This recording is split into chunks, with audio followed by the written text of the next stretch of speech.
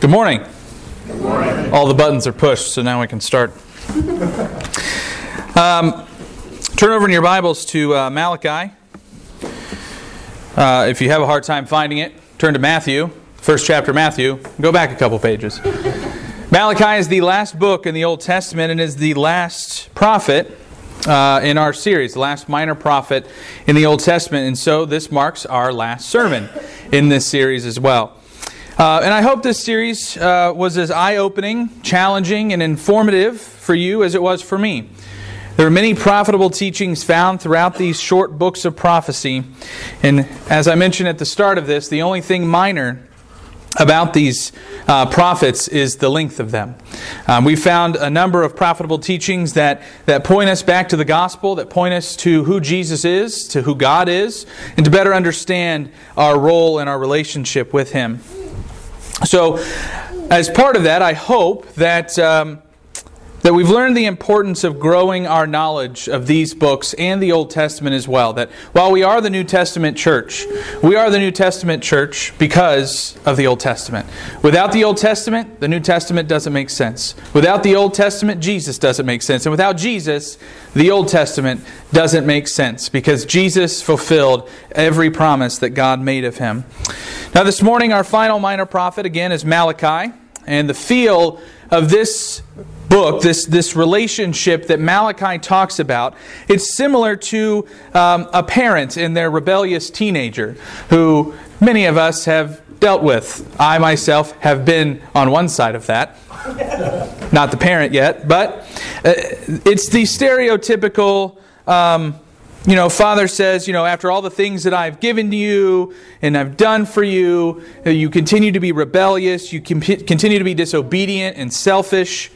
You don't do what I say, but when you do what I say, you do it half-heartedly. And you do it out of spite or obligation rather than humble obedience and a heartfelt desire. It's this difficult relationship. It's tumultuous, if you will, in which one party desires respect and obedience while the other just expects things handed to them. That's very similar to the direction of our society as well, isn't it? But God, through Malachi, expresses His weariness with His children in this constant, rebellious, disobedient attitude. And oftentimes this attitude, an obligatory, sometimes defiant attitude, is something that we may bring with us to our worship as well. And it's exactly the thing that God is frustrated with. The attitude that, all right, I've got to go to worship this morning because, well, I'm expected to. I don't want to go, but I need to be there. I have to be there, or somebody's going to call me or send me a card saying, come back to Jesus. That's happened to us before in college.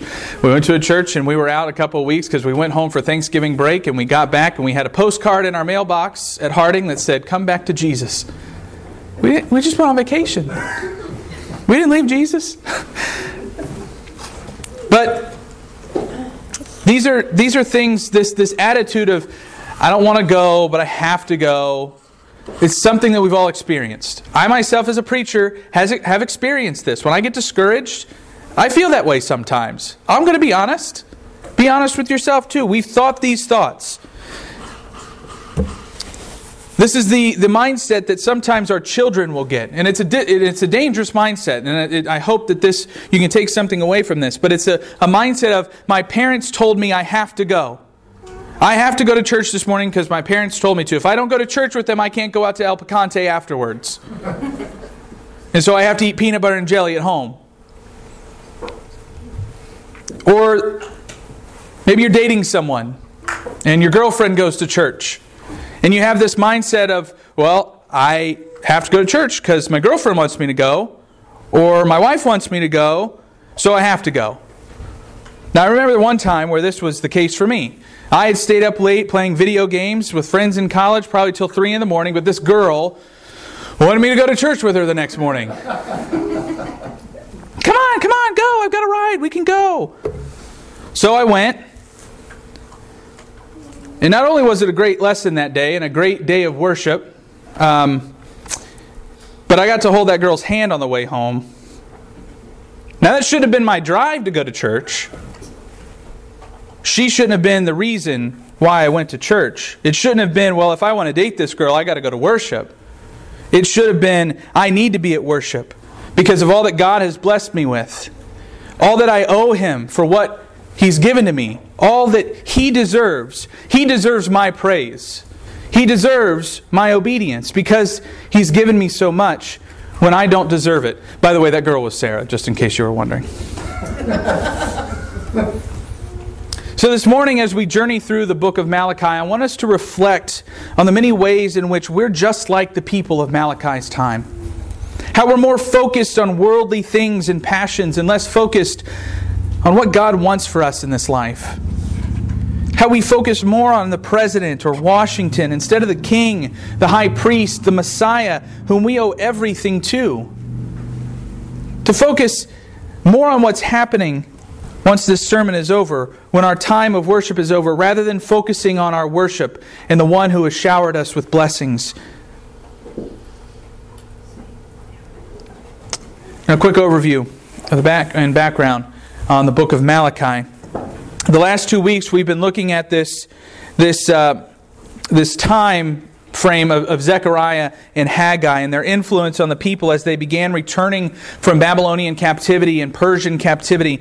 The first wave of exiles, if you will, began returning back to Jerusalem in 536 BC. And again, after about 20 years of being back, the temple finally gets rebuilt. Now, several years later, another group of exiles returned from captivity under the leadership of the priest Ezra. He has a book. You should read it. It's pretty good.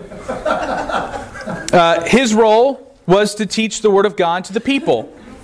As they returned from this terrible time in captivity of being slaves, of thinking that God had abandoned them, they're now returning back with a broken faith. And so Ezra was there to encourage them, to help them understand that God still has a plan for them.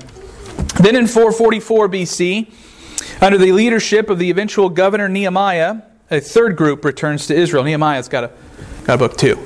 Also pretty good. But this third group comes back under his leadership, and the walls of Jerusalem under Nehemiah would be rebuilt. This sense of security for the people would be built back up.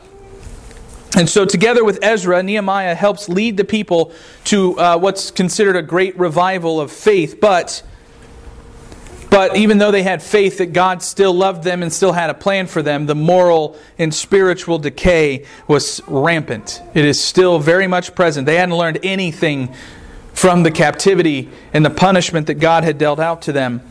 And that's where Malachi, the prophet, comes in. So Malachi comes in alongside, he's kind of a cohort with Ezra, with Nehemiah. He's the prophet, Ezra's the priest, and Nehemiah is the king, if you will. He's technically the governor, but it's the same process. Now Malachi means my messenger. He is God's mouthpiece who speaks to who speaks of the messengers of God that will come and addresses the spiritual and moral decay of the people. And it was present then amongst all the people and the priests as well, just like it was before. And so this was an issue, this moral decay was going on not just in the people, but also in the priesthood. And again, that's something that has been kind of a thread that has been quietly woven through these minor prophets. Now the way that Malachi teaches, I love the way Malachi teaches because this is how I tend to teach. I know it's definitely how Kip tends to teach. But what Malachi does is he makes a charge. Like in chapter 2, verse 13, he says, "You cover the Lord's altar with tears, with weeping and groaning, because He no longer regards the offering or accepts it with favor from your hand." We're going to look at that a little bit later. But this charge that he makes, he then raises potential objections, what people would say about that, and then he rebukes them. He refutes those objections that would come up, or the alternate arguments to what he's saying. And this is a different way of teaching. We haven't seen this way of teaching throughout the Bible, and it's something that a lot of Jewish teachers actually built on as they progressed through the years, and it's something that a lot of preachers build on as well. There have been books taught about the Malachi method, I think is what it's called, something like that. But it's a way to convey a message while also addressing that there are concerns, there are other thoughts that are out there, but address those. Say, okay, I know you may have these thoughts, but here's why you shouldn't, or here's what's right, something like that. So, the book of Malachi, if you're taking notes, can be broken down into 3 sections. Number 1, God's care is in the first 5 verses of the book. What we heard read this morning by Matt in our scripture reading. God says, I love you. And the rebellious teen, being Israel, responds, oh yeah, how do you love us? You don't love us. And God says, wait a minute, I chose you. You're the people out of everybody in the world that I chose to be my people. Jacob I loved, but Esau I hated, he said. You're my people. I picked you to bring forth the salvation of the world. What do you mean I don't love you? To which Israel replies, remember this rebellious teen, whatever. You don't love us. Then the next section is built off of this poor relationship and how the people have disrespected God. So verse 6 of chapter 1 through chapter 3, verse 15, is God's complaint about His people. And God has a lot of complaints about His people that He lists out here in the book of Malachi, one of which we are going to focus our study on this morning. But God says through this section, you've disrespected me. And the big piece of this that God speaks to is what He calls polluted sacrifices, polluted offerings. He says, you've disrespected me, you've offered up polluted offerings, your heart isn't in it, and the people respond, prove it. That's not us, we didn't do that. You can't. How can you say that? We gave you the lamb, we gave you the goats. What have we done wrong? And it's this constant back and forth, just like a parent and a rebellious teen. So here are some of God's complaints in this book. First off, those polluted offerings. If you look at chapter 1, verses 6 through the end of the chapter, those are the polluted offerings that are being brought before God. Animals that were lame, they were blind, they were sick, they were the weakest, they were the worst of the flock. And this is what they were bringing to God as their sacrifice. They weren't bringing the best as the law prescribed, but the attitude behind this is that checkbox religion kind of stuff. That sheep looks too tasty. This lamb is going to make a lot of money for me, but that lamb over there, we'll call him Bill. Bill the lamb, he's got one eye, he limps, he's missing fur, he's ugly, nobody likes him. That's what we're going to give to God instead of this prize lamb, just so that we can say we did it. So when God says, you haven't been offering me the things that I need, they say, well, I gave you Bill. And God says, I don't want Bill. I want that prized lamb. Sorry if there's any Bills in here, but He said, I want that prized lamb. That's your best. I want your best. And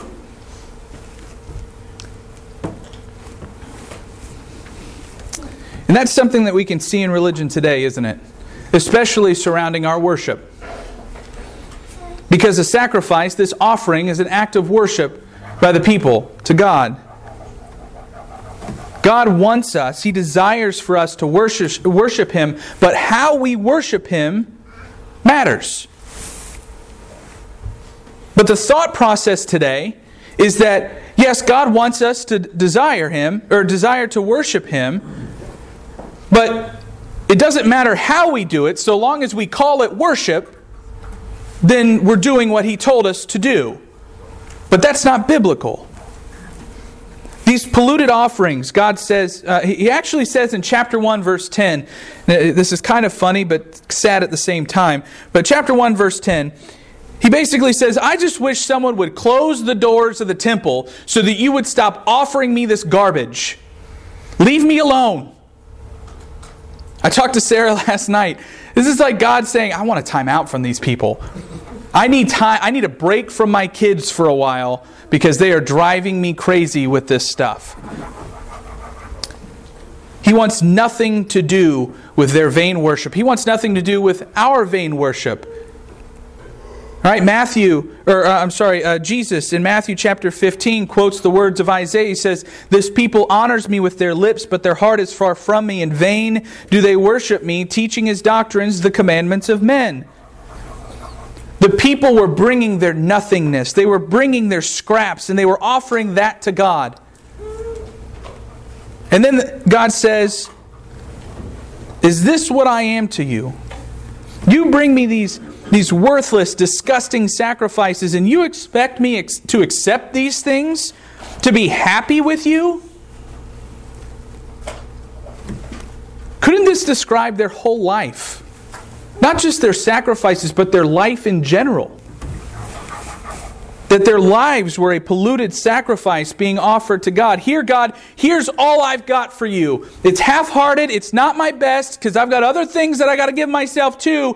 But this is what I got for you. Hope you like it. Here you go.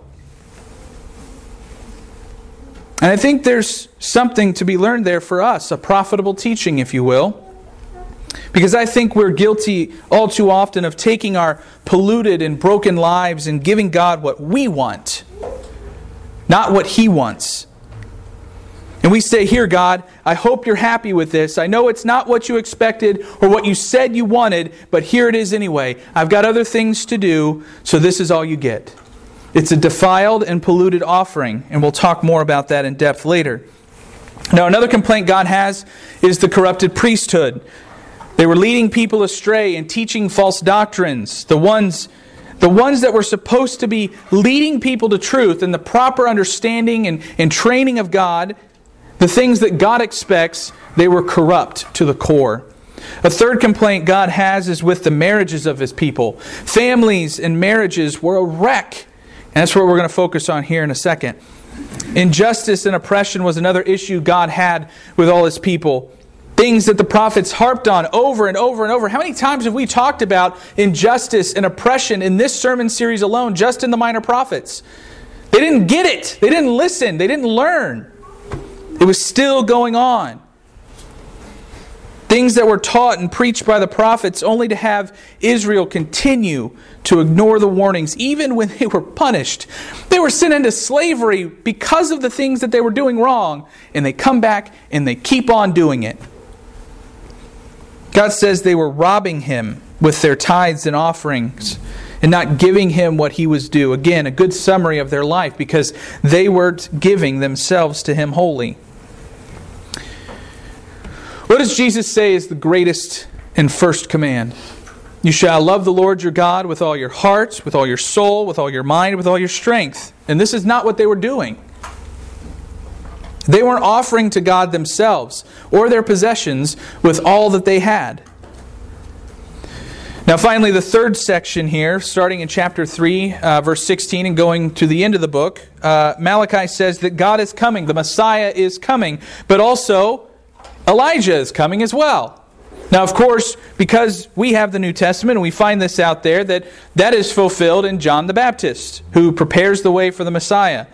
He's the one who had been promised time and time again. Jesus, the Messiah, had been promised time and time again throughout all of the prophets, throughout all of the Old Testament, and Malachi, of course, also will point to Jesus as well. So when the book of Malachi is over, that's it from God. That last verse, you turn the page and it's the New Testament, but that page that you turn is 400 years of silence. 400 years of God needing a break from His people. They don't hear anything from God for 400 years. And those who remain faithful, they just have to wait, hoping that God will keep His promises, looking out for those promises, which we know today that He did.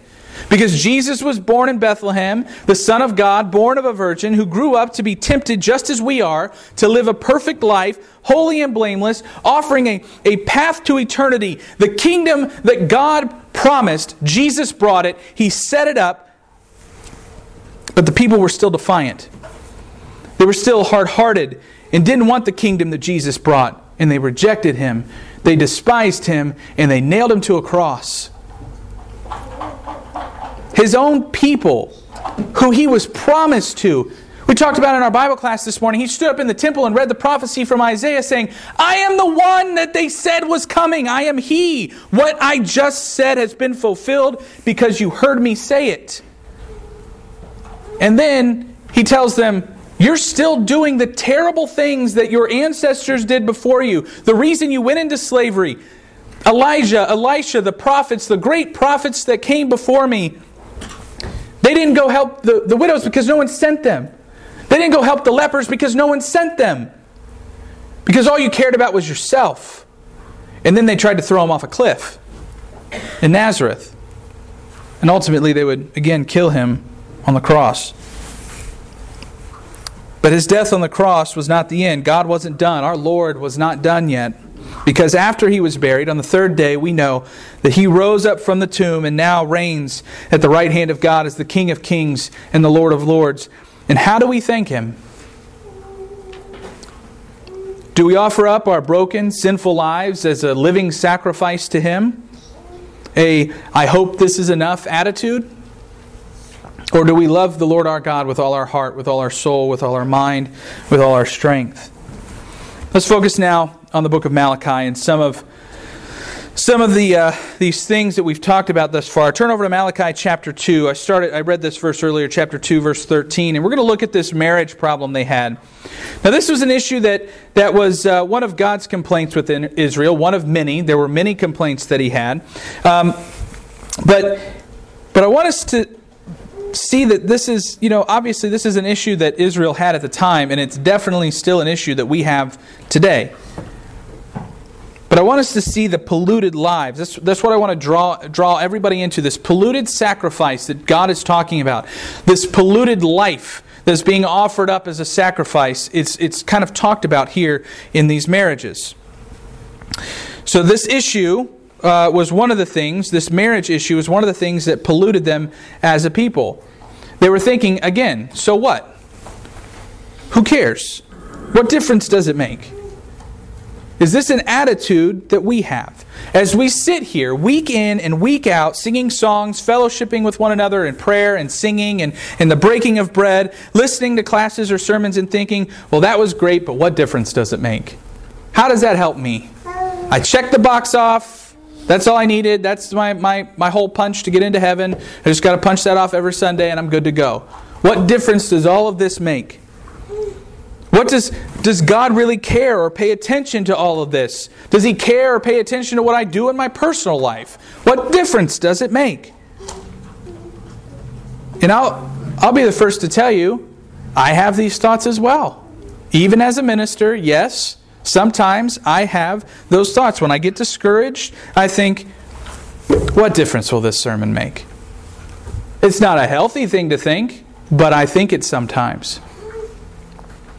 And part of the way that this attitude manifests itself in the lives of God's people was in their marriages.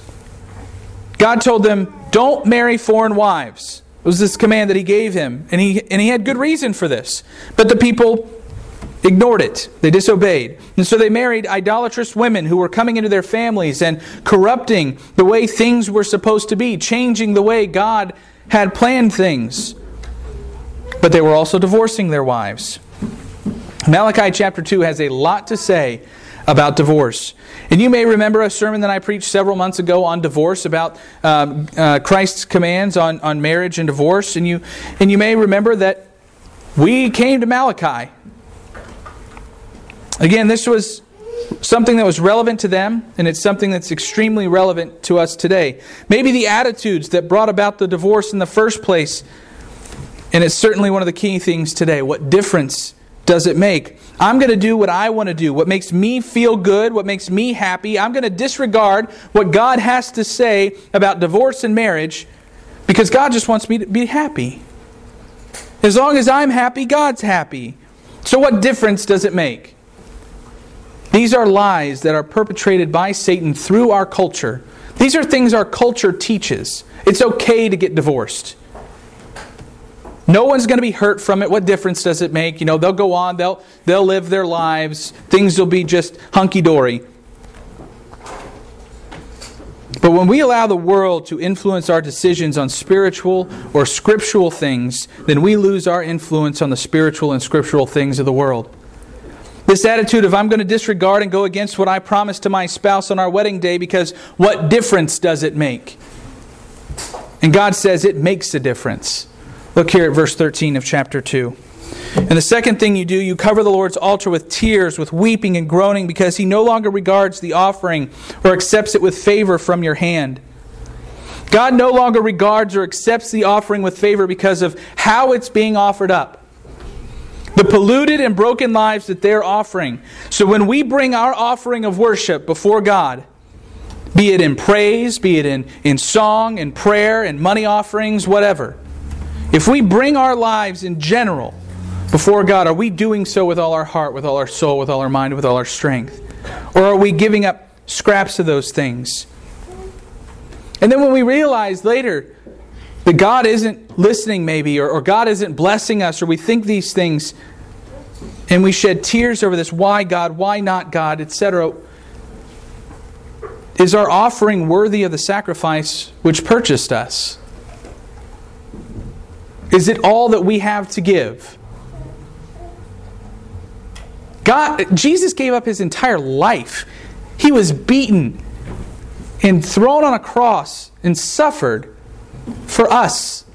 That's what He gave for us. And we sometimes just show up. Check the box.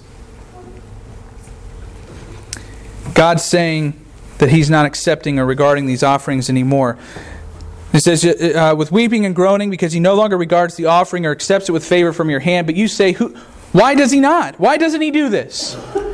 He says, because the Lord was witness between you and the wife of your youth, to whom you have been faithless, though she is your companion and your wife by covenant. Whew. At verse 14, I could do a whole marriage seminar, a whole sermon series just on verse 14 alone. There's a lot of stuff in that verse. The Lord was witness between you and your spouse. When we are married, the vows that we take are not just things that we say to our husband or our wife. It's not just a promise that we make before our friends and family, but you're also making this commitment, you're making this covenant and this promise in the eyes of God. God is present. He is witness to that covenant. And we need to understand this covenant idea. When we make a covenant to our spouse in this way, it's the same as God making a covenant with His people. When a husband and a wife are married, a covenant is made. The wife says, I'll be faithful to you. My heart, my body, and my mind, they belong to you. And the husband reciprocates those things and says, I'll provide for you. I'll comfort you. I'll protect you. I'll love you and I'll shelter you. I will take you and I'll put my covering over you and protect you. Isn't this what God said to Israel when He brought them out of slavery in Egypt and into the promised land? Who can take away the bride from God? Israel. Israel was supposed to be this bride to God. God made a covenant with them, saying, I'll provide for you, I'll comfort you, I'll protect you, I'll love you and shelter you, I'll take you and put my covering over you and protect you. But Israel was an unfaithful spouse. She sold herself off as a prostitute, if you will, to anyone or any other thing that offered something that they thought was better. Prosperity, wealth, idolatry, all of it's tied together. So God had to deal with that. But God, even though He had to deal with that, He continued to keep His covenant. Over and over and over again, He still said, I love you. I'm going to protect you. I'm going to provide for you because I have a plan for you. That I'm going to bring something out of you that will change the world. That's what the whole book of Hosea was about. The very first minor prophet that we talked about in this series, about this adulterous relationship that Israel had with God. And this concept of faithfulness to a covenant, this is an example that God gave to us, God gave to the men of Israel on how they were to keep their covenants with their wives and vice versa. But the men didn't get it. The people didn't get it.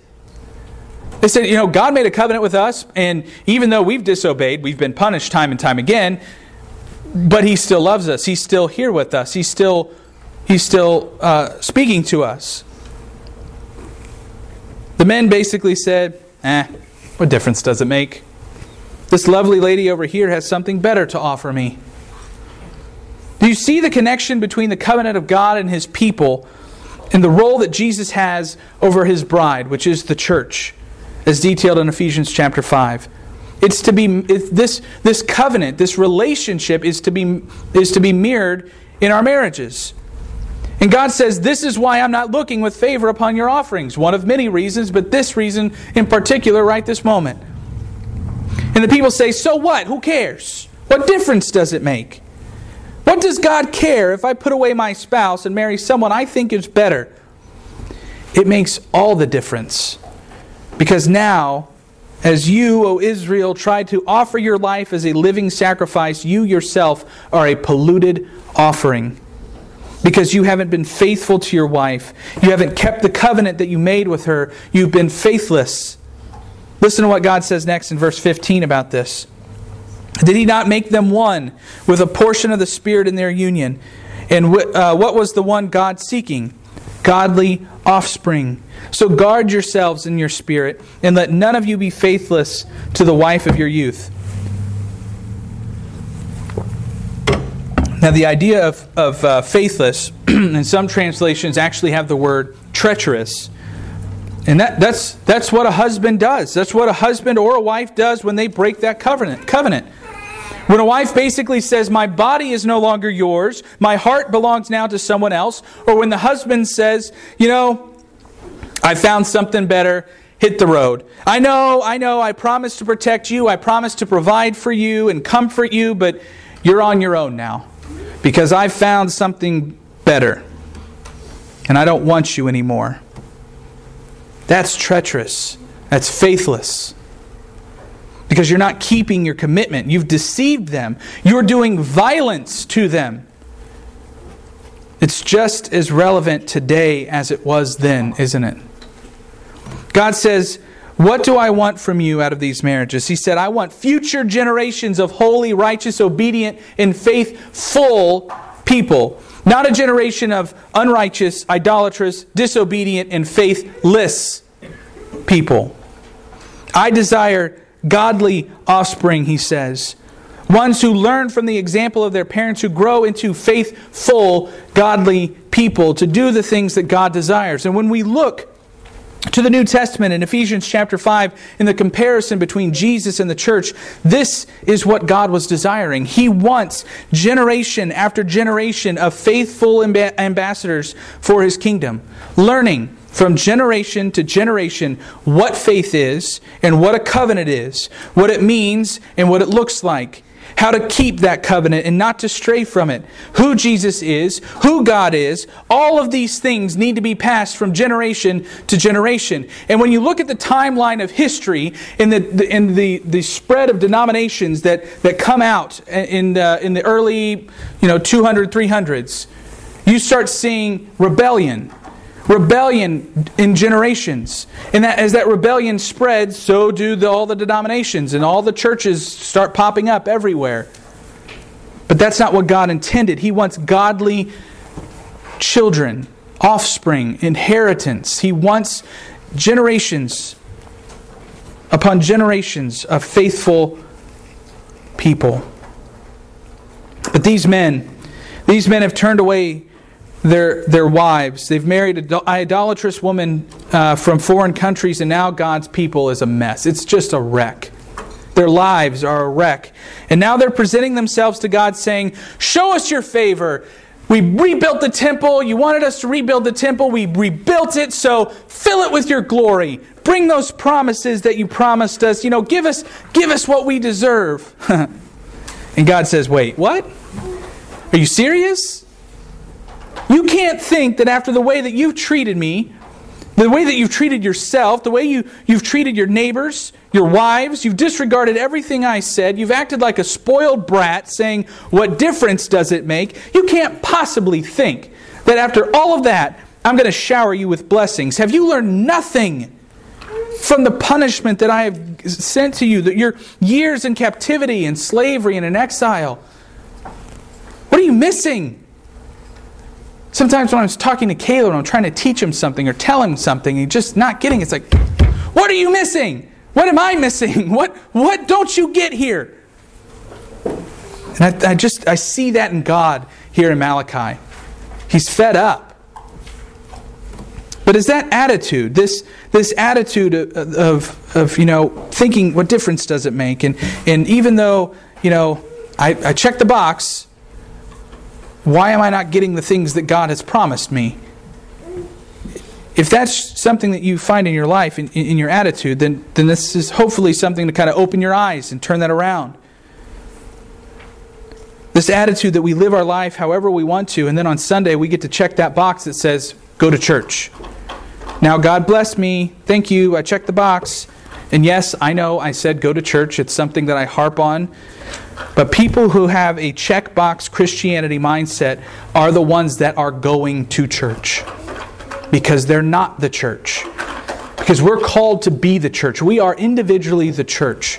And together, as living stones that are built together for the temple of God, we make up a larger temple for the Holy Spirit to dwell in.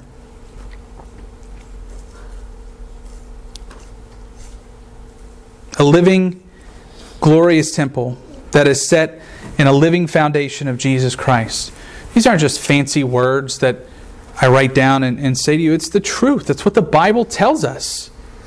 It's never been about the building. It's never been about checking off the box. It's been about the sacrifice of your life that you are giving to God. We gather here each week not to check boxes. Teresa often checks boxes whether you're here or not. But you're not checking a box. Hopefully you're not checking a box on your weekly to-do list.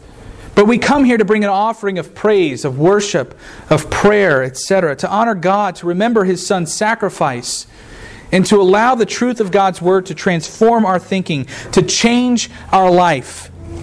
Verse 16, and apparently this is a tricky section of Scripture to translate into English because the translations have kind of a mixture of things. So I put two translations up here. Now some translations, the first verse, for the man who does not love his wife but divorces her, says the Lord, the God of Israel, covers his garment with violence. That's what the ESV reads. But the New American Standard reads, for I hate divorce, says the Lord God of Israel. Either way, the meaning is very simple. God doesn't like divorce. Divorce goes against everything that God desires for His people. Period. They mean the exact same thing. Because it's a breaking of a covenant. For the man who does not love his wife but divorces her, says the Lord, the God of Israel, covers his garment with violence, says the Lord of hosts. So guard yourselves in your spirit and do not be faithless. Again, that word faithless can also mean treacherous. Stop dealing treacherously. Do not be treacherous. Do not be faithless. God hates divorce because, again, God understands covenant. God understands faithful because God is faithful to His covenants. He's faithful to His promises. God expects us to not only keep our covenant with Him, but also to each other. Any promises that we make to each other, and especially to our spouses. Whenever you make a promise or a contract, you better keep it. God's people, especially God's people, who should look at marriage through the lens of Scripture, the lens that points to the cross of Christ, we ought to hold the covenant of marriage in the highest regard in the world. When people are talking about marriage, God's people need to be the ones that are standing there saying, this is what marriage is. God hates divorce. Jesus gives the only reason for divorce, and that's sexual immorality. But that's not what God desires. God still, even in cases of sexual immorality, God does not desire divorce. But He permits it if it can't be overcome. He longs for the reconciliation. God is a God of reconciliation. We have been reconciled to God through Jesus, and He wants the same for us in our relationships and in our marriages. But we live in a world that says, divorce happens. People fall out of love. It's okay. What difference does it make? I've pointed you to Scripture this morning that tells us it makes a difference. But in the world, there are statistics galore that show the truth, found here in verse 16, that your garment is covered in violence. The statistics of youth suicide rate amongst families of divorced parents is much higher than the suicide rate of those from non-divorced parents. You want to talk about covering your garment with violence? There's one. The act of divorce is treacherous. It is faithless. And statistics that show the impact that divorce has on children and also their children's children. The act of divorce impacts generation after generation, and that's why God said that He desires godly offspring, that generation after generation they are being taught the things that they need to be taught, that they're growing up in homes that the covenant of marriage means something. That's what God desires. He desires faithfulness and not faithlessness. When we as God's people disregard our covenant of marriage, how much more damage do we cause to our influence as disciples, to the fellowship of believers who look to the covenant God made to us through Christ, the relationship we as the church have with Jesus as the head. And we see faithful followers breaking a covenant made in the witness of God Himself. The garment is covered with violence, with shame, with wrong, with guilt. And God looks at that and sees not a worthy sacrifice, but a polluted one. So guard yourselves. Take heed of your spirit. Do not be faithless. Do not deal treacherously. This is again one of the complaints that God had against His people. They're offering themselves as a polluted sacrifice to God. And I hope that we understand that even if we haven't dealt with our spouses in this way, if you're sitting there thinking, and I hope you're not thinking this, but if you're thinking, well, I'm good. I've never done that. I haven't cheated on my wife. We're still good. So I've never dealt treacherously, or I've never dealt faithlessly, and I've never offered up a polluted sacrifice to God because I didn't do that. I hope you're not thinking that, because if you are, I'm sorry, but you are wrong. Because Romans 3:23 clearly states that all have sinned and fallen short of the glory of God. Divorce, faithlessness, that's just one sin. Two sins, technically. But all sin is equal in the eyes of God, and all have sinned and fallen short of the glory of God. We all have polluted ourselves with sin. So if you're going to take your life offering and go to God and say, God, look at my life. I hope you're happy with it. So please bless me because I've lived a good life. And God will say, wait, what? Are you serious? You've lived hang on, let me look. You've lived a good life. Okay. Look at all these things you've done. Look at all these things that you've said. You haven't lived a good life. The offering that you're bringing to me is polluted. And then we cry out, well, God, what hope do I have then? What hope do I have if you won't accept this? And that, church, is where the gospel comes in. Because Jesus came to this sin-polluted and dark world, and when we were trying to offer up polluted offerings to God, Jesus came and offered Himself instead on our behalf. An unpolluted, unblemished, perfect, and prize lamb. A holy sacrifice, a substitute offering to God. So now, if we take refuge in Jesus, and we cover ourselves in His atoning blood through the waters of baptism, then, and only then, can we devote ourselves to God and offer ourselves up to God as a living sacrifice that is pleasing in His eyes. That's Romans 12, verses 1 through 2.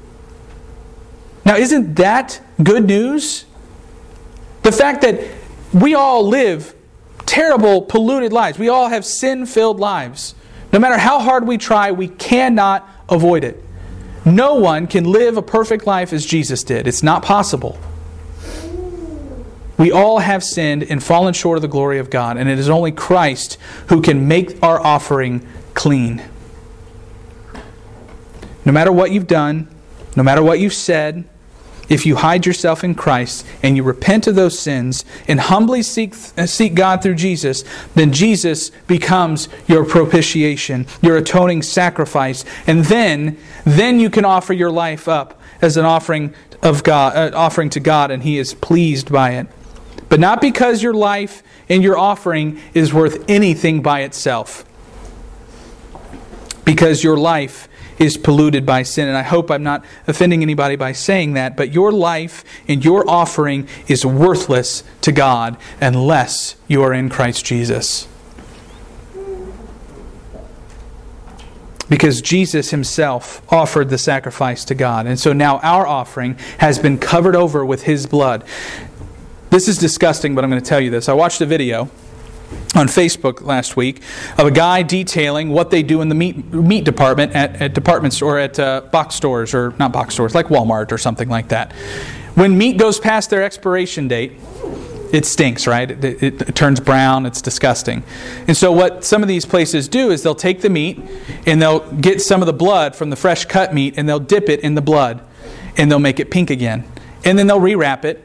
And then they'll put a new expiration date on it. Even though the meat is disgusting and polluted and full of bacteria, as the tests have shown, it's been covered over with blood to look fresh again. And that's what we are to Jesus, or to God. I know it's disgusting. We are stinky chunks of meat covered in blood. That's true. I want to make a t-shirt. I'm a stinky piece of meat covered in Christ's blood. That's going to be a new bumper sticker slogan right there. That's our theme of the year. Stinky pieces of meat covered in blood.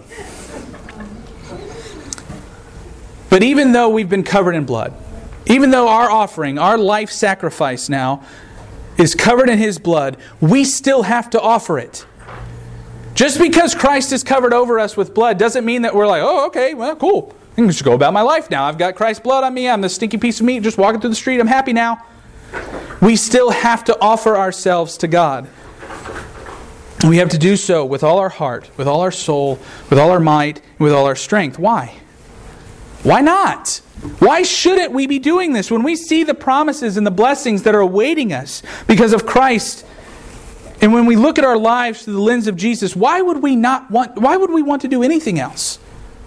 Why would we not want to be here? Why would we not want to offer up our lives as a living sacrifice? Or why would we be okay with sitting here checking a box thinking, what difference does it make? One final section of Malachi and we'll close this morning. Turn over to chapter 3, verses 16 through 18.